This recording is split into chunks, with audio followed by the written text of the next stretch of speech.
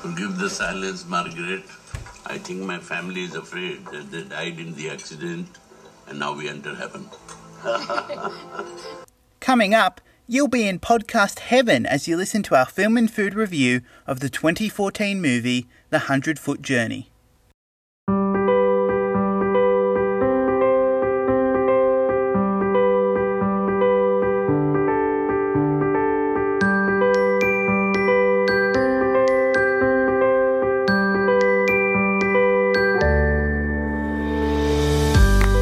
Welcome everyone to the Film and Food Podcast.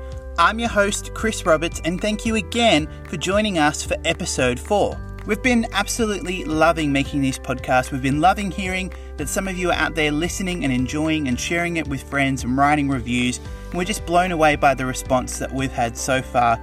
We are just a humble little podcast right at the beginning of our journey. And so thank you for joining us and listening.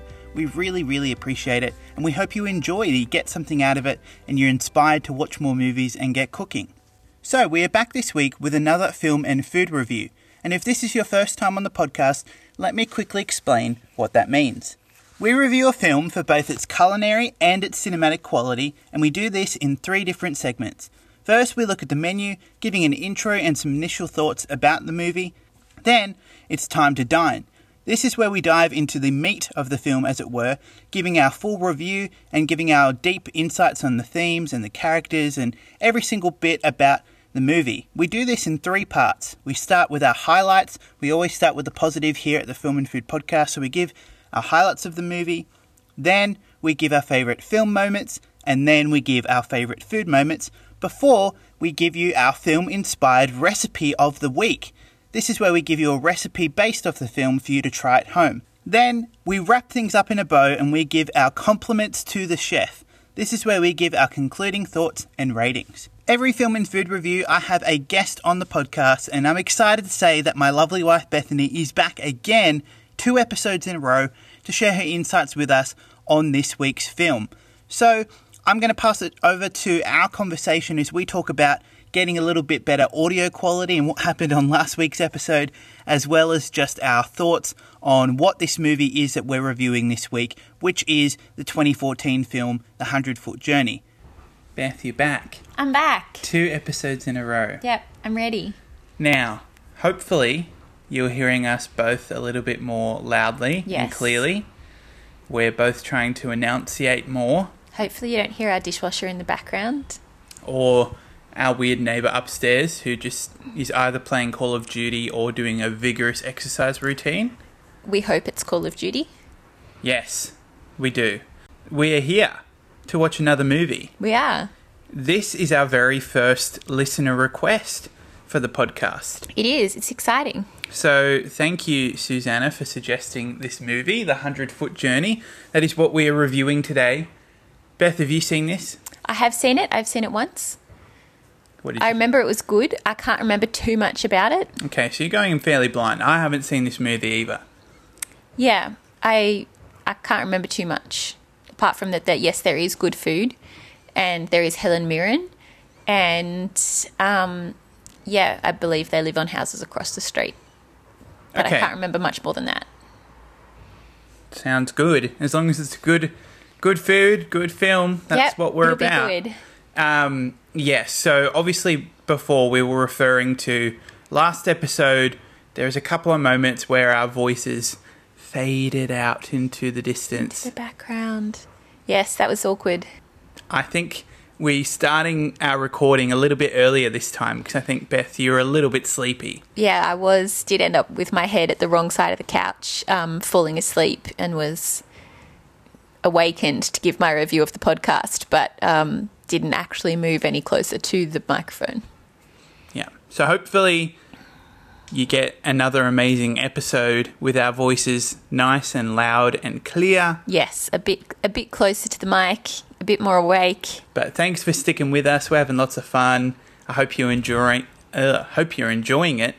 We're enjoying it. We're loving it. It's awesome. So, I've got a new mic coming on the way. First ever proper podcasting mic. That'll be good. So that will be good. Up the quality a little bit. For your listening pleasure. Yeah, we're gonna, this will be 3 movies in a row that are somewhat set in Paris, I believe. Which French. Which I mean, they lead the way in cooking. So controversial. Well, you'll find out. Okay, yeah. Well, maybe that's the plot of the movie. Amazing. But yeah, we'll watch other things. Other guests will come, but more recommendations, please. Yeah, please. Want to be a guest? Please get in touch, or I will come and get in touch with you if I know who you are. Let's get into it. Let's do it. So, this is our film and food review of the 2014 film, The 100-Foot Journey.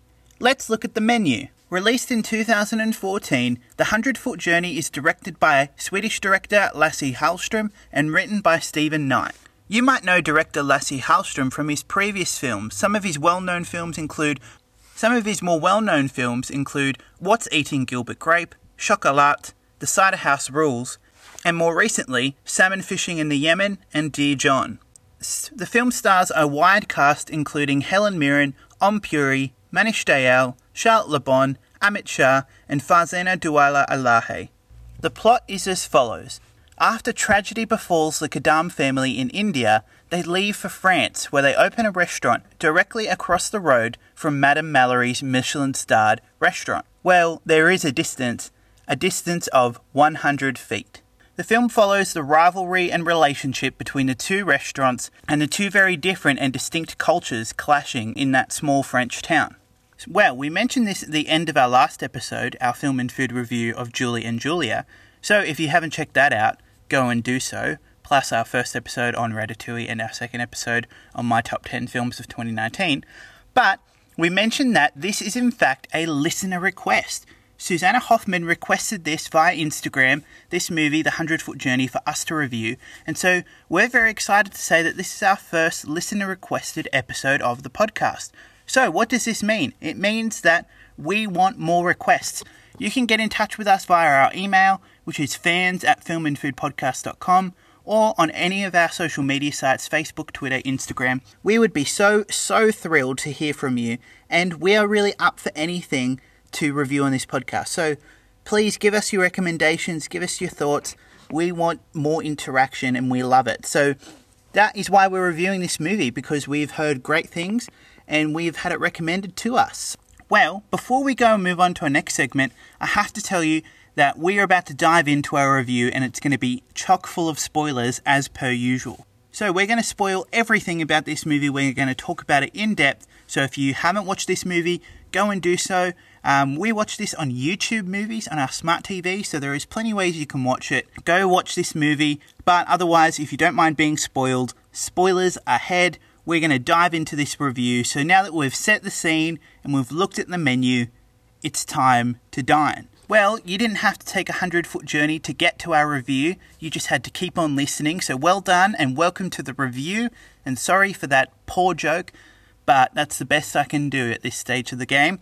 We are headed in to talk about this film in depth. So as per usual, we always start with our highlights. Well, we don't hesitate to talk about all aspects of a film, including some of its weaknesses, but we're about the positive here on the Film and Food Podcast, so we are going to start with our highlights, and I'm going to pass it over to our conversation between Beth and myself on some of our highlights from this movie. Well, tell me your highlights. Well, the food, obviously. Mm-hmm. It's the Indian food I want to eat, not the molecular gastronomy. French food, yep, it's good, but it's the beginning when they first open their restaurant, and just all those amazing, the amount of variety. I think it's just so impressive. It's not something I can recreate at home, like having, 8 little silver bowls each with some incredible involved dish inside. That's just awesome, and I can imagine how great it would be to eat. Yep. I tried to look up his favourite dish that his mother would make. He described it as a fermented dal with flour, fried.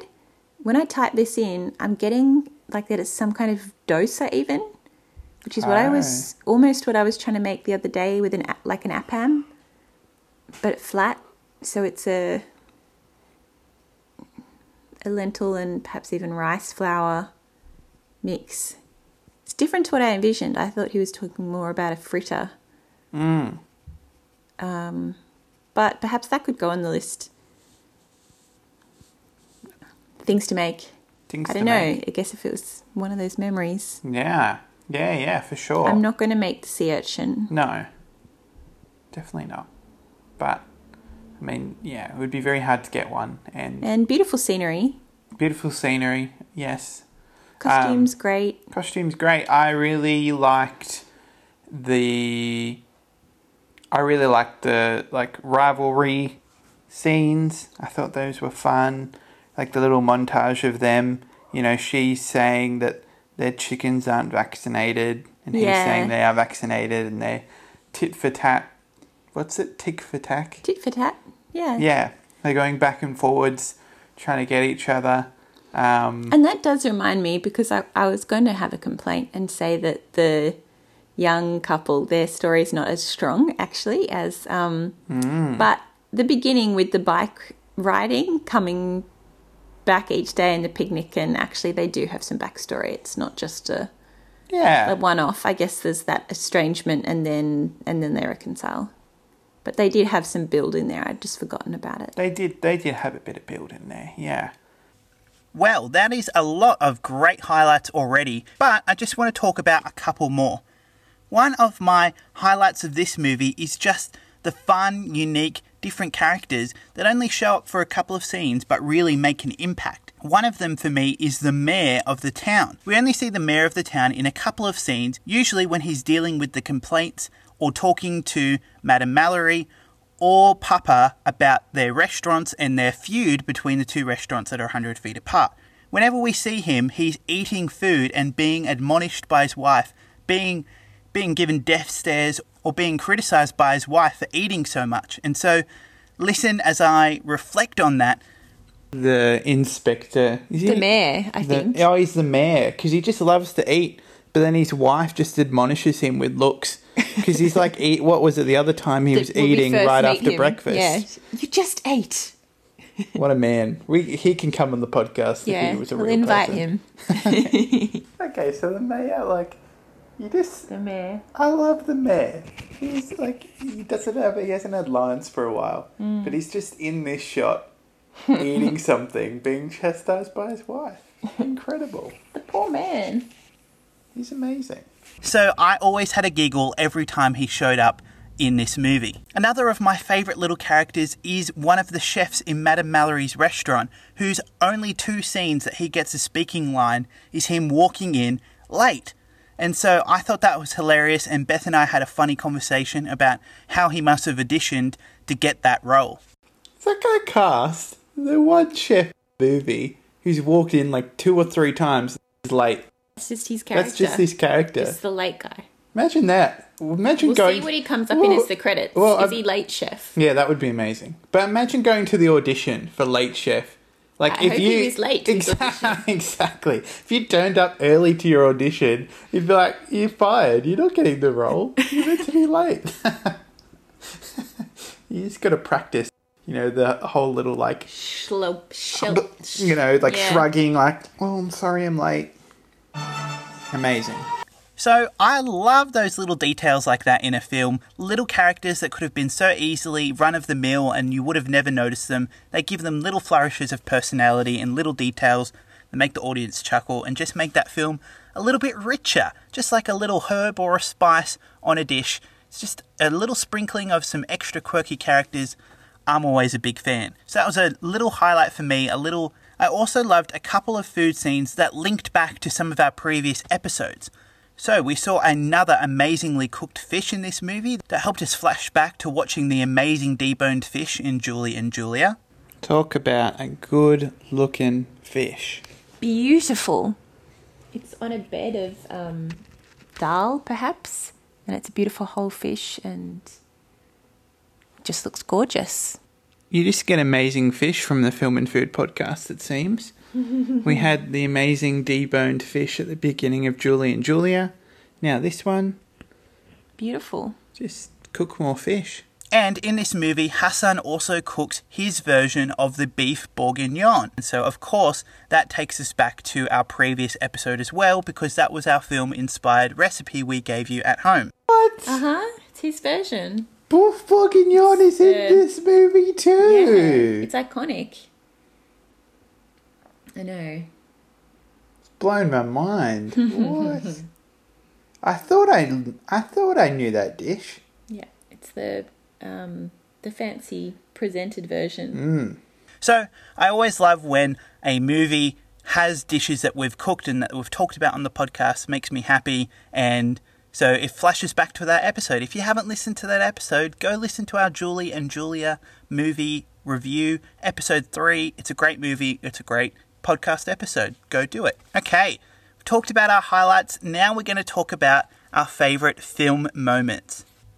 So, The 100-Foot Journey is exactly what the title says it is.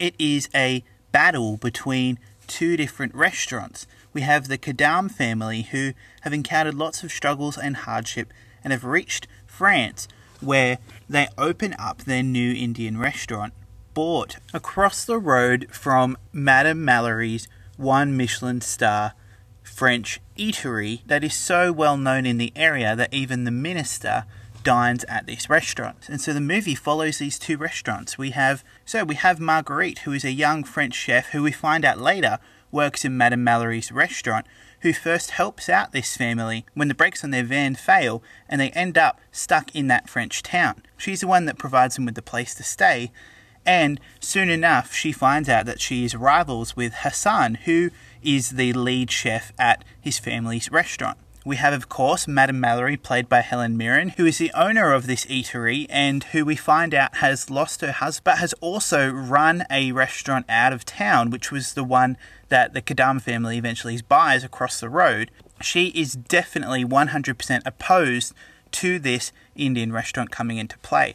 There's obviously a big cultural difference between Indian food and Indian culture and French French food, and so there is some arrogance, there's some pride, and there's some snobbery that comes up in between these two families. And also on the Kadam family, we have Papa, played by Om Puri, who is equally as stubborn as Helen Mirren's Madame Mallory, and who is the wily businessman, wily trader, wily negotiator who is willing to do anything in any way to get his restaurant off the ground. And while I'm talking about it, I just want to share a really funny scene that Beth and I laughed out loud, how Papa takes in a passerby's dog and asks if he wants something to drink, thereby leading this couple into his restaurant, and soon enough, more people are coming in.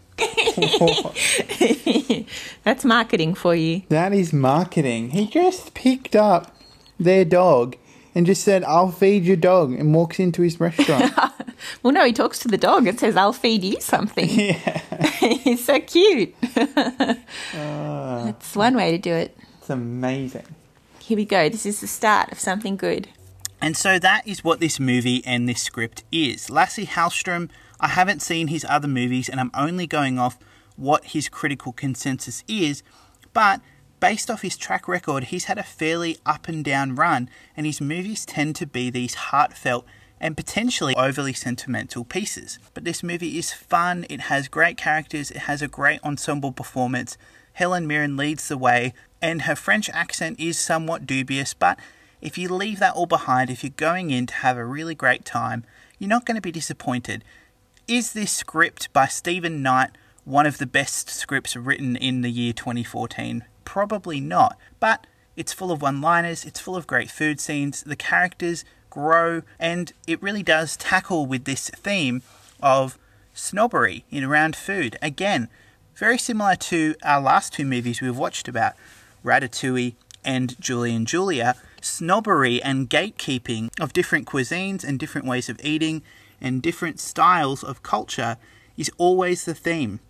And it seems like a big trend in food and film movies that a compelling story is always to be made when characters have to abandon their pride, abandon their gatekeeping, and really just encounter different perspectives, different voices, and diverse opinions and ranges on all sorts of different things, but particularly food, and they grow as people when they learn to accept the diversity and the differences out there in food, in life, in culture, in everything. And that is a really good theme for life. If we just listen to voices that we agree with, if we just eat food that doesn't take us out of our comfort zone, if we just do things that keep us safe and in our comfort zone, if we don't listen to diverse voices or engage in culture in a way that is open and empathetic and where we're willing to learn, I think that's when we become prideful and arrogant and we shut ourselves off from the wonder of the diverse world that is out there for us to enjoy,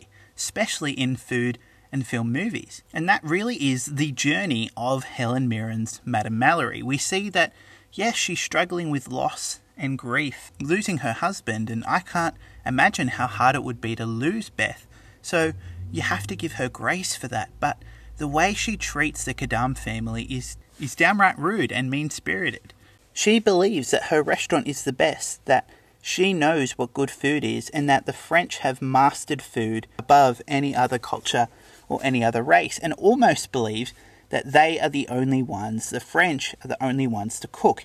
And we have this distinct battle between the two different restaurants as the music at the Quidam family restaurant clashes with the quiet, almost sterile environment of Madame Mallory's restaurant. The contrast between abundance and festivity of the Maison Mumbai with its, multiple jars of spices and dipping breads and all the little dishes. And then you go to Helen Mirren's French restaurant and what it was like 4 dots on a plate. Yeah, a little blob of green stuff. That's it. I know what I'd be going classical to. Music and waiters in suits. Fallen asleep already. We have the Taj Mahal decorations that she fights to get taken down. The Quidam family has their restaurant graffitied and they have it almost burnt down. In that humans can do some awful things in the name of gatekeeping or in the name of defending their own pride and their own thoughts if they're not open and they're not willing to accept other people's thoughts and opinions. And admittedly, Papa Quidam, the papa of the family, I love his character. He's one of my favourite characters in the whole movie. The dad's my favourite character. Yeah, he's a legend. I'm a big fan. But I just love his stubborn ways, the way he fights for his family, the way he's willing to do anything unapologetically to get his family ahead. And admittedly, both families, we follow the Quidam family, and so we're rooting for them, obviously, to have their restaurant have success in this French town and beat Madame Mallory's restaurant. But it is a successful part of the screenplay that as we go along, we develop empathy and understanding as the characters do on different sides. That the 100-foot journey, the 30 metres between the two restaurants, does not become a journey anymore. At the beginning of the movie, that 100 feet feels like 100 miles. The differences in culture, the differences in opinion, the gatekeepingness, every single thing was keeping these two restaurants apart. They were fighting. They were not happy that they were in each other's way. And Madame Mallory even goes the way to say on their opening night that, a customer says to her, "Is there a wedding happening or a party happening across the road?" And she says, "No, a funeral, a death of good taste." And that is just a reflection of how she first views the Quidam family and how she views the restaurant that they're opening. And so it is a good thing to remember is that a human's natural reaction to something different is to say it's bad, it's uncomfortable, it's out of my realm of understanding, and so I don't like it. I'm not willing to change, I'm not willing to accept that something different could be as good or even better as what I do or as what I'm used to. And this is why the Film and Food podcast exists. We believe that through watching movies, through cooking good food and encountering the diverse world of movies, the diverse stories, the diverse food, just the diverse people out there in the world, we can develop empathy and love and become a human race that is more united rather than divided. And by the end of the movie, all of the characters have had a growth journey. While there's some really great themes, some really great characters, some really quirky, fun side characters, as I've already mentioned in the script, I think it still has its flaws, fortunately.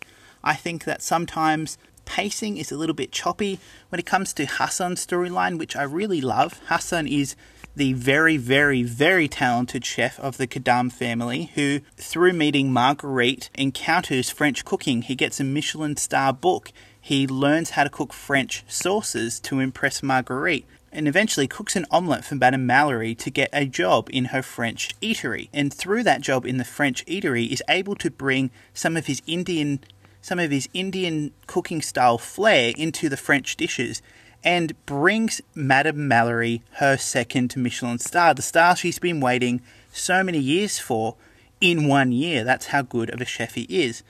And so we're understanding his storyline. He's adapting, he's learning French cuisine, and he's incorporating Indian cuisine into that. This beautiful mix of two different cultures coming together, which perfectly matches the themes of the movie. But it seems like Hassan's storyline was only fleshed out about 2/3 the way through. He becomes this amazing chef, and he is launched into superstardom after getting that Michelin star. He goes and works in this hyper-creative, hyper-innovative, almost scientific food restaurant. The ones that create food experiences out of test tubes and with different gases and nitric acids and all the kind of crazy things that people were looking for in France, in these almost postmodernism restaurants that explore science and explore different food creations. And he does an amazing job. He becomes this amazing, brilliant, lauded chef, but he almost loses where he comes from. He loses his connection with Marguerite. He loses his connection with his family. He becomes puffed up with pride,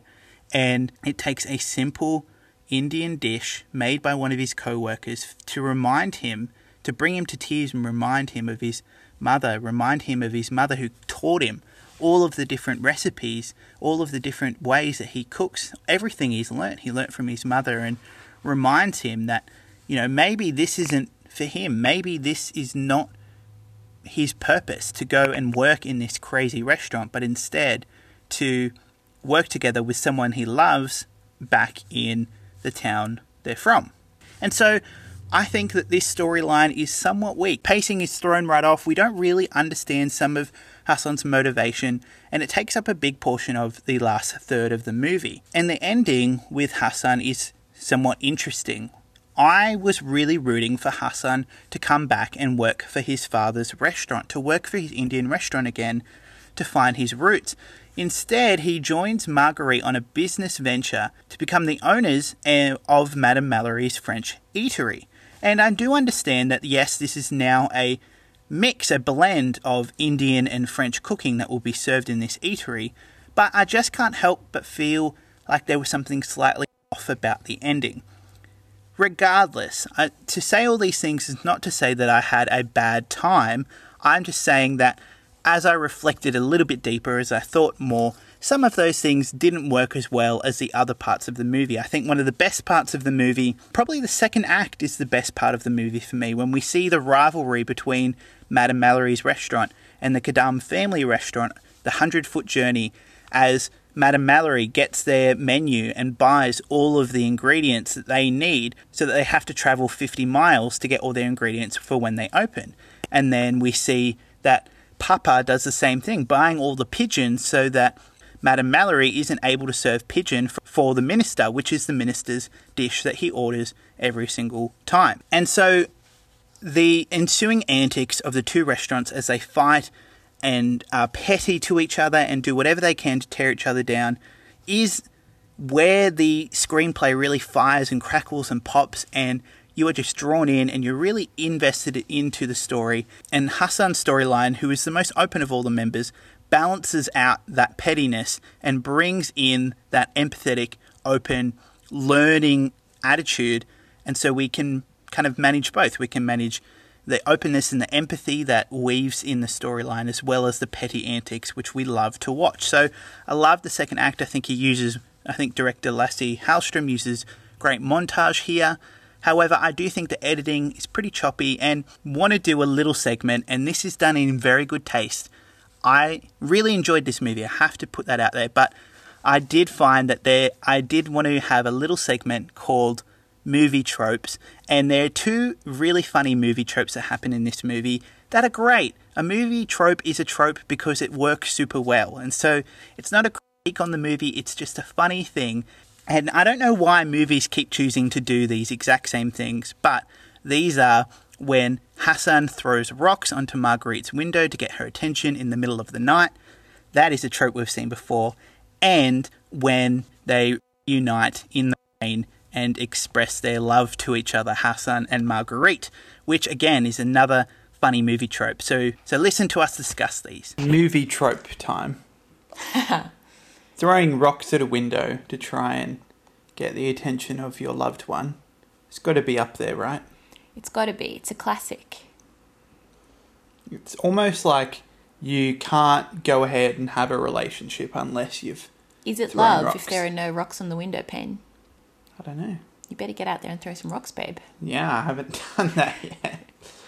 Don't know if the neighbours would like that. You better have good aim. Trope number 2.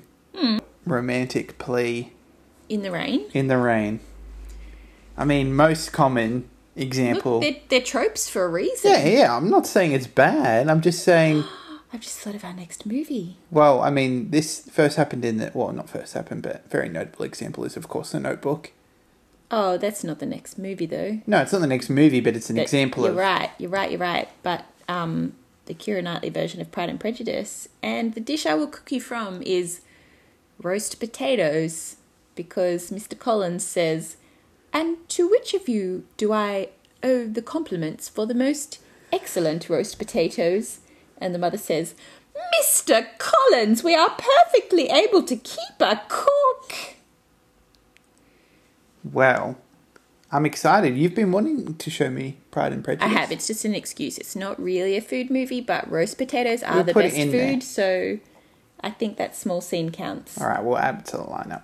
So, just like a cooking experience in Beth and I's household, the 100-Foot Journey is delightful, it's funny, it's engaging, it's warm, it has great themes, but it is a little bit messy. It has a few little cliches and sometimes the pacing is off. But if you're in for a really great movie night, you're in for a light, enjoyable, heartwarming movie that speaks to the power of being open and empathetic and accepting of different cultures and finding talent in places we wouldn't expect, broadening your horizons and becoming a better human being and enjoying culture from every single source and not writing off other people from the way they look or where they're from or any single aspect about them, then this is a movie for you. Both Beth and I had a really great time watching this. It is beautifully shot by Oscar winner Linus Sandgren, and the French town that the movie is set in is lavishly shot, as well as all of the food.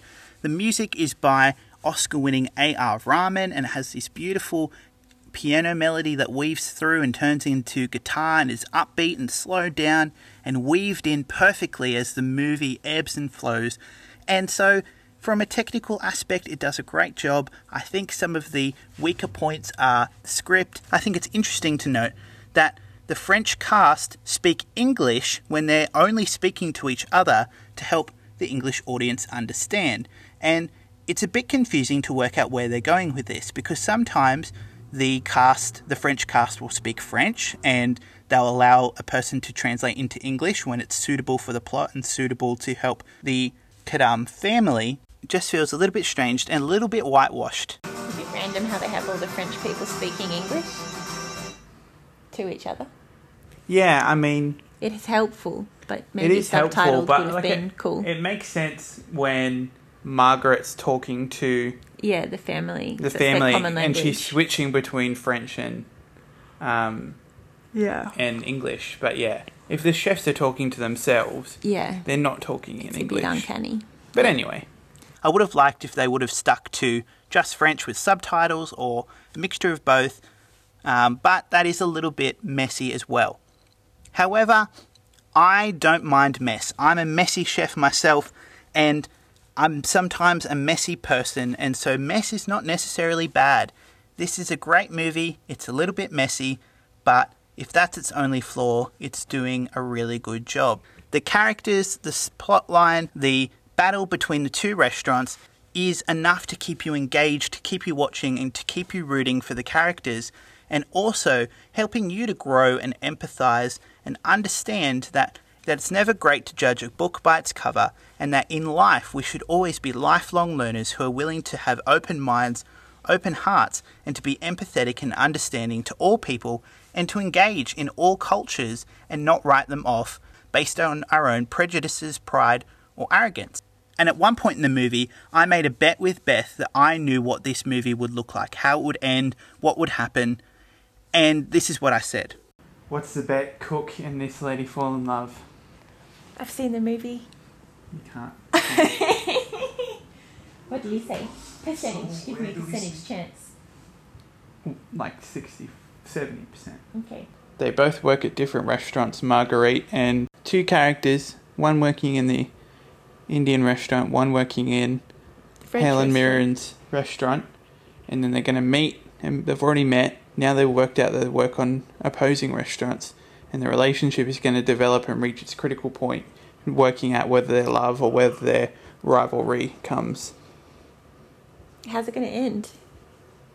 Happy ending. They're going to get together. Where are they going to work?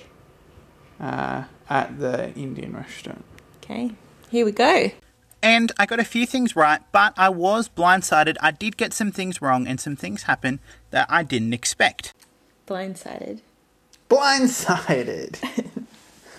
Helen and the dad? I mean, they both lost their partners. Match made in heaven. They're They're both, both stubborn as stubborn. anything. They both love food. And the sun. And the sun. Not like the sun in the sky, but Hassan. Yeah. Hassan. Recognise his genius. You predicted one romance, Yeah. but you missed the second. Yeah, I'm glad. I was pleasantly surprised I didn't predict it all. I'm not usually a person who predicts movies, but I like to be proven wrong. They had a little bit of something. Had a little bit of something. A little bit of something extra. Yeah, Extra sweet. extra sweet. And so this goes to show you that the script, whilst predictable in some areas, is still fresh and vibrant enough to keep you moving along in the story. It's warm, it's engaging, it's funny. It is just a warm hug of a movie that keeps you invested and lets you have a great time. Not all movies have to be high caliber Oscar bait with scripts that deal with ultra deep critical issues of today's society. This is just a fun, lighthearted, beautiful movie with a great message and great food that, again, I recommend anyone can watch, and that is always a win. I asked Beth about her favourite film moments. Some good family elements. You know, the family pulls together. They have their role. They kind of are all celebrating at the end. And I feel like our lovely Helen Mirren lady is just going to be enfolded into that family and just benefit from that warmth. I do think Helen Mirren is a highlight, don't you? I think she plays. Yeah, she's not one. No, she's not one-dimensional, but like she has the right level of. She brings in a good emotionality to her performance. What, you're not convinced? Yeah, she's fine. I don't think she's like. Wow. It's good. Yeah, but I don't think she stands above the other actors. Like I think we get some solid performances. Yeah, I think it's a good ensemble piece. I think they all play their role well. They do. Yep. I don't think Helen. Which is a credit to stands everyone out. else. Yeah, it's no discredit to Helen. It's just that it's a good cast. Another strength of the movie for me was the cast performances. Of course, we start with Helen Mirren. She plays Madame Mallory, the French overlord of the French eatery across the road from the Kadam family restaurant that they open in France. And she does a very good job here, accent aside. Look, her accent is questionable, but really, you kind of get used to it after the first scene or two, and if you don't pay much attention to it, you largely forget that it's slightly off-putting. And so she does a really good job here. She is able to convince you of her arrogance, but also underneath her arrogance, her deep-seated pain and grief that was causing her to act out in such vicious ways to the Kadam family.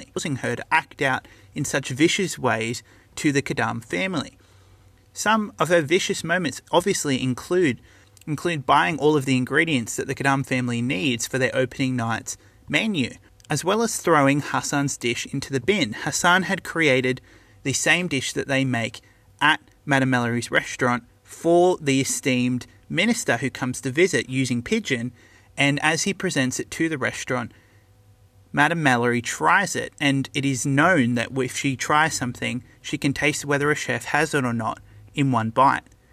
She tastes it, it looks like that she knows that Hassan has it, but instead of saying that, she throws the dish completely into the bin. She also complains about every single thing at the Qadam family restaurant and brings it up to the mayor as often as possible. We see these cruel moments, but we also understand she has underlying pain, underlying grief, but she also plays that surprised emotion when she finds out that Hassan is a wonderful cook, and we see her, gradually change into a more heartfelt, compassionate, empathetic person as she starts to see the power of love and kindness that this Qadam family is bringing and how she has got it wrong all these years. And so Helen Mirren does a great job here. We actively root against her, and then we understand her and move along with her and even enjoy the relationship she has with Papa as the movie goes along. Speaking of Papa, he's played excellently by Om Puri, probably my MVP of the movie. Papa is this wonderful character that is loyal to his family. He's stubborn, but he also is a perfect match for Madame Mallory. His heart softens towards her and towards the French restaurant, and it's wonderful to see him let Hassan go with his love and blessing and approval to go and work in Madame Mallory's restaurant. He's a really, really great character. He has the best one-liners of the movie, and Om Puri did a really good job playing him. Manish Dayal plays Hassan with an innocence and an earnestness, and just is able to bring his spirit, his attitude of lifelong learning and of cooking and of love and the passion he has for food. He really conveys that really well, and we really root for Hassan throughout the movie, and that is because of Manish Dayal's great performance. We have other characters like Charlotte Le Bon, who plays Marguerite, and Marguerite is a great character in this movie. However, I do feel like Marguerite has a little less nuance in the shifts between her emotions. Instead of being art, they're more like jagged turns between different emotions in the movie. But she's a really great character. Her relationship with Hassan is really well developed, and so we really root for both of them in this movie. Okay, so we've talked about our highlights, we've talked about our favourite film moments. Now it's time to talk about our favourite food moments. Once again, this movie is full of incredible looking food. We see this in the opening scene of the movie. The opening scene is the characters, struggling through a very crowded Indian street trying to get what? I'm not sure what it is. Is it a sea urchin? I thought it was a sea urchin. It could be. Yeah, I don't know if I would go to that length for a sea urchin, but we'll see if that's what it really is. Oh, wow, is that a pun? Sea urchin. And yes, Beth and I didn't really want to eat the sea urchin, but it does play a powerful role in bookending the movie as he cooks with Marguerite this sea urchin again as a way to remember his mother, remember his heritage, and it signifies that Hassan has stopped being something he's not, which was this crazy cook in this crazy scientific experimental restaurant, but instead has now returned to his roots and is learning to cook in a new way based off the experiences from cooking in his family restaurant and in the French restaurant. And we also have a very humorous moment with the sea urchin when about 3/4 of the way through the movie, sea urchin is cooked in his experimental restaurant where he is the top chef, and we see it and he goes, "No, you have ruined it." We laugh as an audience because we understand that that's the real Hassan, the Hassan who remembers how good the taste of fresh sea urchin is and is a memory that brings him back to his mother and his childhood and his love and passion for cooking. And so that is just a fun little moment that's thrown into the movie. Another one of our favourite food scenes was the French platter that Marguerite gives to the Qadam family right after the accident when they're staying over at Marguerite's house. We learn that the platter is all homegrown, and it definitely had Beth and I gazing in awe and wanting to have every single piece of that French platter. All right. That is That's a food scene. So, you have got unexpected guests staying in your house and you whip up, what is that? I can see a little dish with sardines, some big fresh tomatoes, Some plate big with a balls selection of what looks cheese. like focacciini or mozzarella. All like goat's cheeses, All like goat's- a chef, kind of, a little round of it. Some nice crusty bread. Some garlic. Olives. Milk. Is that milk? Salt, a little dish of Oh, salt, a little maybe. dish of salt. Anyway, an amazing farm-style platter. I And want that- it ready for it. Yeah. Of course, in the first third of the movie, we see an incredible array of Indian cooking. We see the restaurant at the beginning where Hassan and his mother are learning to cook together. We see Hassan cooking an incredible looking Indian barbecue. It's probably not a barbecue, but that's the best word I could think of it, with all sorts of crayfish and seafood and delicious looking curries and all sorts of dishes in their Heathrow home, where a plane flies by and blows over his shelter, putting rain all over his food. Obviously not the best cooking location, but we admire Hassan's commitment to cooking amazing food. We have the scene where Hassan prepares all 5 of the basic French sauces to impress Marguerite, and of course, everybody wanted to try all 5 of those delicious looking sauces. And we also have the omelette. Earlier in the movie, we find out from Marguerite that the way Madame Mallory hires her chefs is not through an interview, but she asks the chef to make an omelette. And Madame Mallory takes one bite of the omelette and she can tell whether the chef has got it or hasn't got it from one bite of an omelette. And we have Hassan with hands that are burnt from French people that have come in and burned down their restaurant. And so we see a beautiful moment where Hassan and Madame Mallory work together to create this beautiful, inspired and different omelette that has touches of French cooking and touches of Indian cooking inspired and weaved into it. And we see that Madame Mallory tastes this omelette and sits right up. She has tasted something incredible and she knows that Hassan has got it. Of course, I already mentioned that we have the amazing looking fish, we have the beef bourguignon, we have so many different kitchen scenes throughout the movie with all sorts of dishes being prepared that make one extremely hungry. This is a movie to not watch if you don't have any food in the house, because it will leave you hungry and wanting to make incredible good food, which is a key feature and key aspect of any good film and food movie. Doesn't make you want to cook yummy food and eat yummy food, well then that is a success in my books. We have many scenes of our characters going into the market, fishing, going and picking and grazing in the fields for mushrooms and red currants. And as you know from last review of Julie and Julia, I just love those scenes because that is one of the key fun parts of being a chef, of being a foodie, is going and finding incredible ingredients, because that is one of my philosophies of food. Good ingredients. Honestly, you can take your cooking from good to great by picking quality fresh ingredients. It goes so far to making your dishes come to life, and it is also so fun to go and find that perfect mushroom or that perfect fish or whatever it is. That is just one of the joys of cooking, and I love seeing it portrayed on screen in this movie. There are even 2 scenes in this movie where our characters cry after tasting a dish. And so I had to ask Beth whether she had ever cried after eating food before. Have you ever had a dish that has made you cry? I don't think so. No, I don't think so. Apart for me from an either. excessive amount of onions. Yeah, well, we've talked about that already. No need to revisit. No, I've never had food that has made me cry because of how good it is. Something to aim for. Yeah, I mean, when we have gnocchi, I'm just like Bliss. bliss. I'm not really crying. No. Anyway, Maybe if you'd been without gnocchi for a long time and then you got it again, you'd have tears of relief. I think so. I'm not willing to undertake that experiment, though. No. Regular gnocchi. Need regular gnocchi. A large part of this movie is also about the Michelin stars. Madame Mallory's restaurant has 1 Michelin star, and her life work up until now has been devoted to getting this restaurant another Michelin star.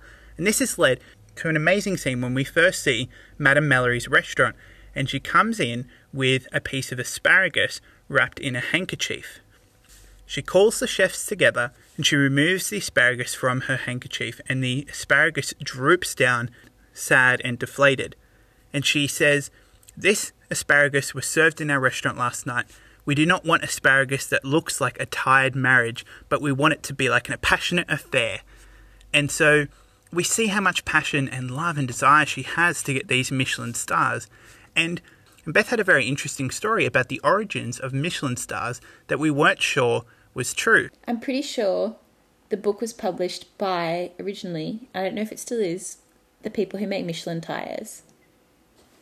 Because the idea is you drive around in your car to go to these really amazing restaurants. Look it up and see if it's a myth or not. I don't know. I'm just putting it out there. Well, you've just blown my mind if that's true. If the chubby Michelin man is behind the Michelin stars. That's crazy. It seems wrong, but it also seems right. Well, he obviously likes food. Get ready for the fact check. 3, 2, 1.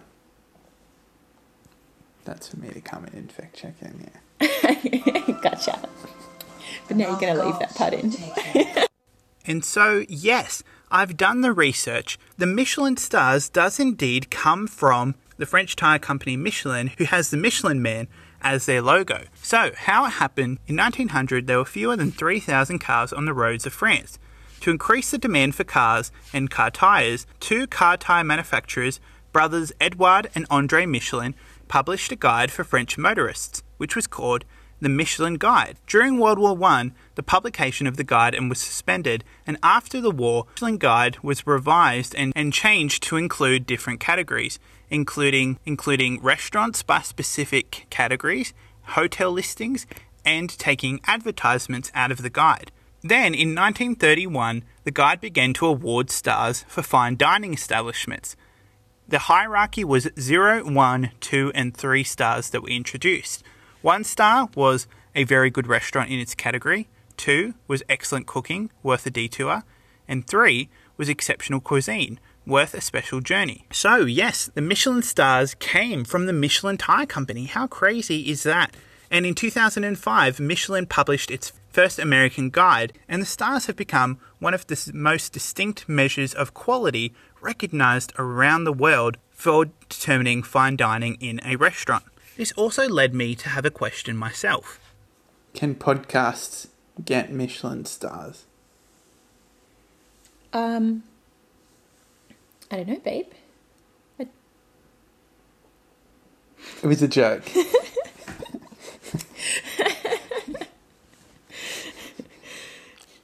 Introducing the newly appointed 1 Michelin star podcast. We're hoping for a second, but we'll work up to that. We'll work up to that. 1 is good, we One learned. is good. 1 is good. I think we can say we're good. Yeah. Yeah. There you go. I challenge you, if you're listening and if you haven't written us a review on iTunes yet, go into iTunes, give us a 5-star review. Give us a Michelin star Yeah, give us a review. Michelin star and say in the review, I give this a Michelin star. All right. Another humorous moment in the movie is when Hassan is using hay in his food dishes while he's the head chef at this experimental restaurant. And this led Beth and I to a funny and unique food story involving hay. We've had an experience with hay. Oh, yeah, okay. We went to a seafood restaurant that was a little bit too fancy. Yeah. With friends. With friends. And it was a set menu, and a pot a set- came out, which yeah. seemed promising, Yeah, set exciting. What's going to seafood be in menu. it? Yeah. And it was mussels, and they The were what? in a bed of hay. I would say Literal loosen. hay. It looks like what you get for the garden. And anyway, it was weird, and the whole didn't fill us it with made the whole confidence. place smell of weird hay, and I don't know, just was not that great a time. No. And speaking of humorous stories, Beth shared about her brother Murray and his hypothesis about the spoon being the best thing. His hypothesis about the spoon being the best utensil to use for eating. Okay, this is the thing Murray has about everyone using spoons. Thinks you should basically eat everything with a spoon. Spoons are okay. At a knife, fork, spoon is your most adaptable. Well, I guess so. Like fork is second. Obviously, knife is third. You might, but fork, like you can, yeah, maybe fork wins. Like you can't really poke something with a spoon, but you know, you spoon for soup, spoon for ice cream. If you're going for liquids, It's true. It makes sense. it does make sense. And beef bourguignon. So it's 1 Michelin star Helen Mirren approved. Yeah. There we go. I think, I don't know if you can eat everything with a spoon, but a lot of things you Should can. be used widely, is the hypothesis. I agree. I agree with that. However, with the abundance of food in this movie, I do feel like I was left just wanting a little bit more. In the two previous movies, we've understood the heart and the passion and the method and gone deep diving into the way some of the key dishes in the movie are cooked. And we do get that with our omelette scene. But I think I was wishing for more insight into the Indian side of the cuisine is a dish that is cooked over 3 days. But that is never mentioned again. We never learn what that dish is. I would have loved to have learnt what that dish is and maybe some more insight into the food surrounding the Kadam family. Regardless, that is a small critique of an amazing movie that is chock to the brim with amazing, gorgeous looking food. So don't go into this movie hungry and have lots of snacks and things ready to assuage your appetite as you watch this glorious movie full of glorious food. Okay, so we've talked about our highlights, we've talked about our favourite film moments, we've talked about our favourite food moments. Now it's time to go on to this week's film-inspired recipe. And this week is a little bit different because I did not do the home cooking of this week's recipe. My lovely wife Beth actually cooked this week's recipe. So I'm going to pass it over to our conversation as we talked about and tried this week's film-inspired recipe. Okay, honey. So I've cooked the dish this week. You're about to have your first bite. Before you bite in, how would you rate the appearance of this dish? Yeah, I mean, as I was saying while you were cooking it, I think this is what the movie, you know, we're watching the screen and you're like, oh, I want to taste that, I want to eat it, I want to smell it. It kind of was all realised when I was watching you cook it. Nice. So it was good. Now I'm about to taste it. And, I wanted to know smell. Smell. It's this beautiful orange colour and you can see all the different herbs and spices. I'm sure it's going to taste amazing. All right, I'll let you Jasmine have your first rice. bite. Oh yeah, nice basmati to accompany. Sorry, basmati. All Okay, right, here we go. I think you've... Okay, folks, I did halve the chili. But the chili is just right, I think. It's a nice little burn, but it's full of flavour, packs a really beautiful punch. I like the little texture of the peas and the texture of the cauliflower. It's nice and soft and just everything you want a curry to be. Amazing. Yeah, I'm really happy with it. It's a good mix of the sweetness from the tomatoes and spice. You're better at talking and food than me. a subtlety with the little charred bits on the cauliflower.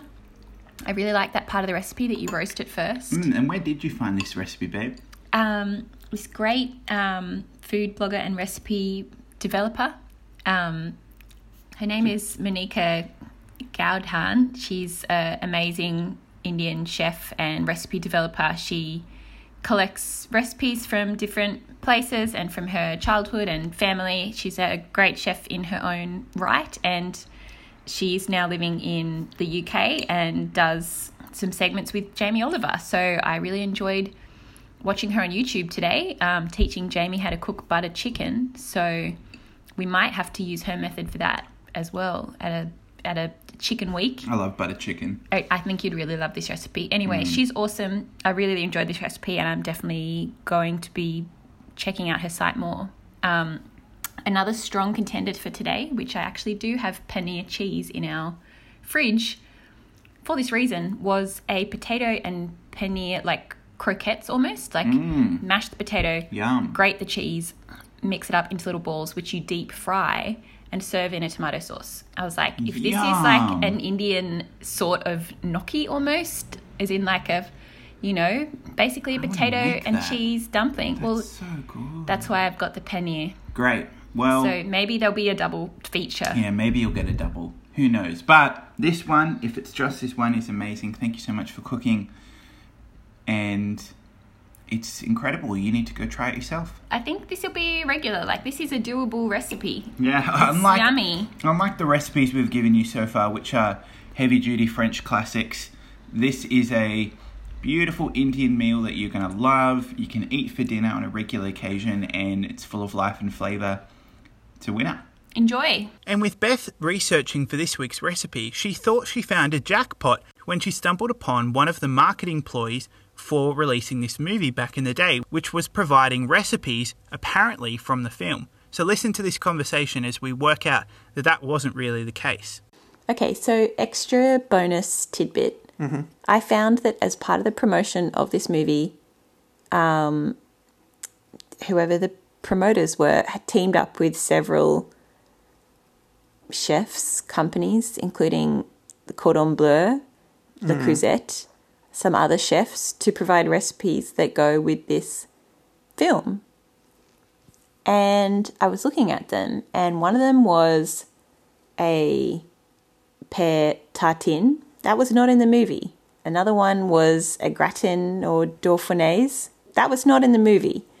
Another one was a potato and bean curry, which was not in the movie. So I will not be using any of those recipes. I know, and I was thinking, here we go, it'll be more authentic. It's straight from the movie, like they're giving me the recipe. So I don't know what's up with that marketing strategy. They were on the right idea. Love the idea. Distribute some recipes with the movie, but make them recipes from the movie. Disappointing. There was certainly enough to choose from, rather than just some generic French and Indian food. They would have been great to go deeper. Yeah. So I'm going to have to get researching. Good luck. And I'm going to take liberties. Like they say, 200 years is long enough. I was intimidated thinking about the long history of both Indian and French food, but for the purpose of this movie, I feel like I have the blessing to just adapt it to our ingredients, our timelines, lifestyle preferences. This will be our version. So we haven't even revealed the name of this dish yet, and it's called Gobi Mata Ki Sabzi, which is cauliflower and green peas cooked with garlic, tomato and garam masala. This is an easy, incredible Indian dish that you can have on any weeknight. It does not require much preparation, but it's incredibly delicious, vibrant, it has a wonderful kick to it, and it's just one that you need to try and make at home and add to your regular rotation, something a bit different that you can add to your regular rotation of meals in your household. Don't just cook it, let us know how you went with the recipe. We'd love to see your pictures, we'd love to hear how you went with the recipe, so email us on fans@filmandfoodpodcast.com or get in touch on any of our social medias, Facebook, Twitter and Instagram. Join the conversation, let us know how you went with your cooking. We would be absolutely delighted to see your pictures and hear your stories from this recipe. Well, we've talked a lot about The 100-Foot Journey. It's a warm, funny, inspiring, heartfelt movie with lots of great characters, a great story, and heaps of great food. And so it's time to wrap it all up into a bow. It's time to give our compliments to the chef. The 100-Foot Journey takes its audience on a journey in between two different cultures, two different cuisines, and characters who have to overcome their initial stubbornness and hostility towards each other to become empathetic, understanding and compassionate friends and cooks that adapt, learn and grow together. It's a wonderful movie that I encourage anybody to go and see. So we've reached the time of the podcast where we give our rating. If you're not aware how our ratings work on the Film and Food Podcast, this is what we do. We give 2 ratings for a movie in a film and food review. The first one is a food rating out of 10. This is for the amount of food in the movie, the quality of the food, and how the food links into the story. We give a rating out of 10. Then we also give a film rating. This is for the quality of the film, how it all fits together, the film techniques, every single aspect of the film. We give a rating out of 10. So, with that said, let me pass it over to Beth and myself as we give our ratings for the 100-Foot Journey. Do you want to give it a rating as a food rating out of 10? Yeah. I will give it... Look, I'm always one to give everything full ratings, but I wanted a bit more food. Despite the amount of food, I just wanted it to go deeper. Like, understand more about the ingredients, the preparation. Like, I was seeing a lot of delicious food, but trying to pick a recipe from it, like, I just, I'm going to be winging it, basically, because I just didn't get that full process, which is fine as a movie. It was delicious, easy on the eyes. But yeah, I guess I want to get deeper into the cooking. So I'll give it an 8 out of 10. Okay. And then give me a film rating. And film rating, I'm going to give it a 7 out of 10. I love the scenery, very satisfying with the double romance, and I'll just, it loses a few points just for the slight elements of confusion and pacing, but overall a very enjoyable watch and would gladly watch again. Yeah, I think I tend to agree with you on the food rating. As in, when I talk about what we give a 10 out of 10 for, we're not only talking about quantity of food, but we're talking about what the food means in the story. And I do feel like, there is lots of great food in the movie that we see visually. Like, we see all sorts of different yummy looking dishes. And there are some significant dishes. Like, you do have the dish that bookmarks the beginning and the end. Actually, and the omelette making was quite impressive. So we did see some cooking We did see process. some, but I agree. The sauce making. So maybe I'll up it to a 9. All right, Beth has upped it to a 9. I think I'm going to settle on, I just feel like I wasn't, there were good stretches in the movie where I just wasn't getting that much food. So I don't know. I think I will settle on an 8. Okay, that's fair. I think I'll settle on an 8. It's a great food movie, 100%. But I'll settle on an 8. And then I think as a movie, I had a great time. This is not a bad score at all. But I do think it's probably going to be... I'm torn between a 6 or a 7 here. Maybe I just give it a 6.5. I think we can do 0.5 rating. Go for a 7, because I was going to give it an 8. But then I decided to be bold. Meet me in the middle here. Be bold. Meet me Keep in the your middle. 7, and I'll do a 6.5. I know. I've learned from this papa about negotiating. Well, It's a 9, a solid 9. for food. No, for film. You've moved it to a 9 now from a 7. Match me. What are you talking about? No, so I'm going to go with an 8 for food, a 6.5 for a movie. It loses a bit. I think, again, I just think sometimes the pacing and the character choices can be odd, and sometimes the editing and the script is just a little bit funny. When, and it's not that noticeable, but sometimes they don't really know how to end a scene. You just have scenes end There's some loose ends that are a bit unresolved. You have the scene when, they're talking about, he's got burnt hands and he's going to ask for a blessing. And then it ends by him holding her cheeks, and then she just grabs his hand and goes, ah, and then kind of just peters out for 5-10 seconds of just kind of glancing, and then it's ended. So it's slightly choppy, but I think I really like what it says. I really like the story, but yeah, 6.5 for me. I'll go with 7. Wow, those are some really good scores.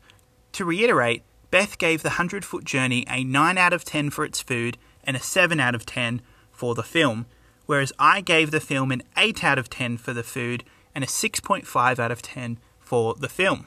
This gives us a score of 30.5 altogether for The 100-Foot Journey. A very, very good film and food movie, one that we both highly recommend. Before we finish, I'm going to pass it over to Beth for the final word. Any witty final word? I don't think so. I'm so sorry. I've got nothing for you. That'll do. I'm going to use that. What are your final words? My final words are, don't be a snob.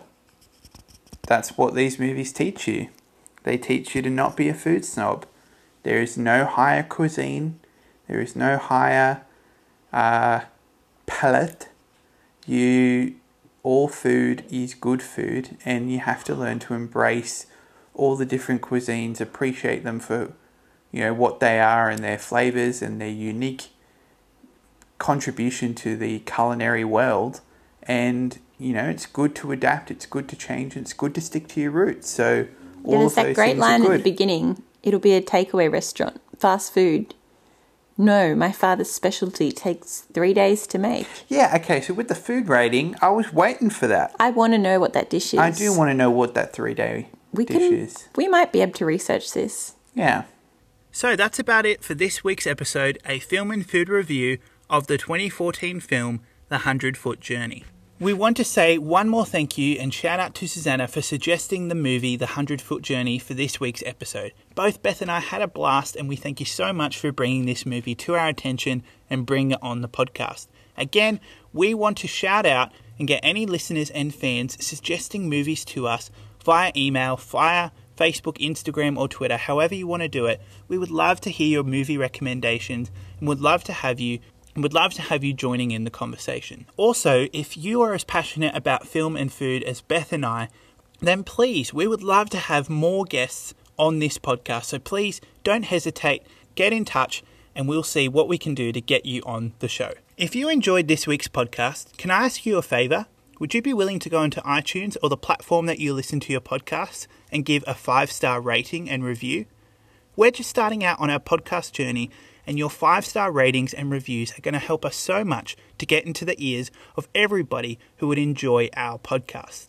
Be sure to subscribe to our podcast wherever you listen. We're on Apple, Spotify, Stitcher, Castbox, iHeartRadio, TuneIn, and SoundCloud. Make sure you email us. The address is fans@filmandfoodpodcast.com.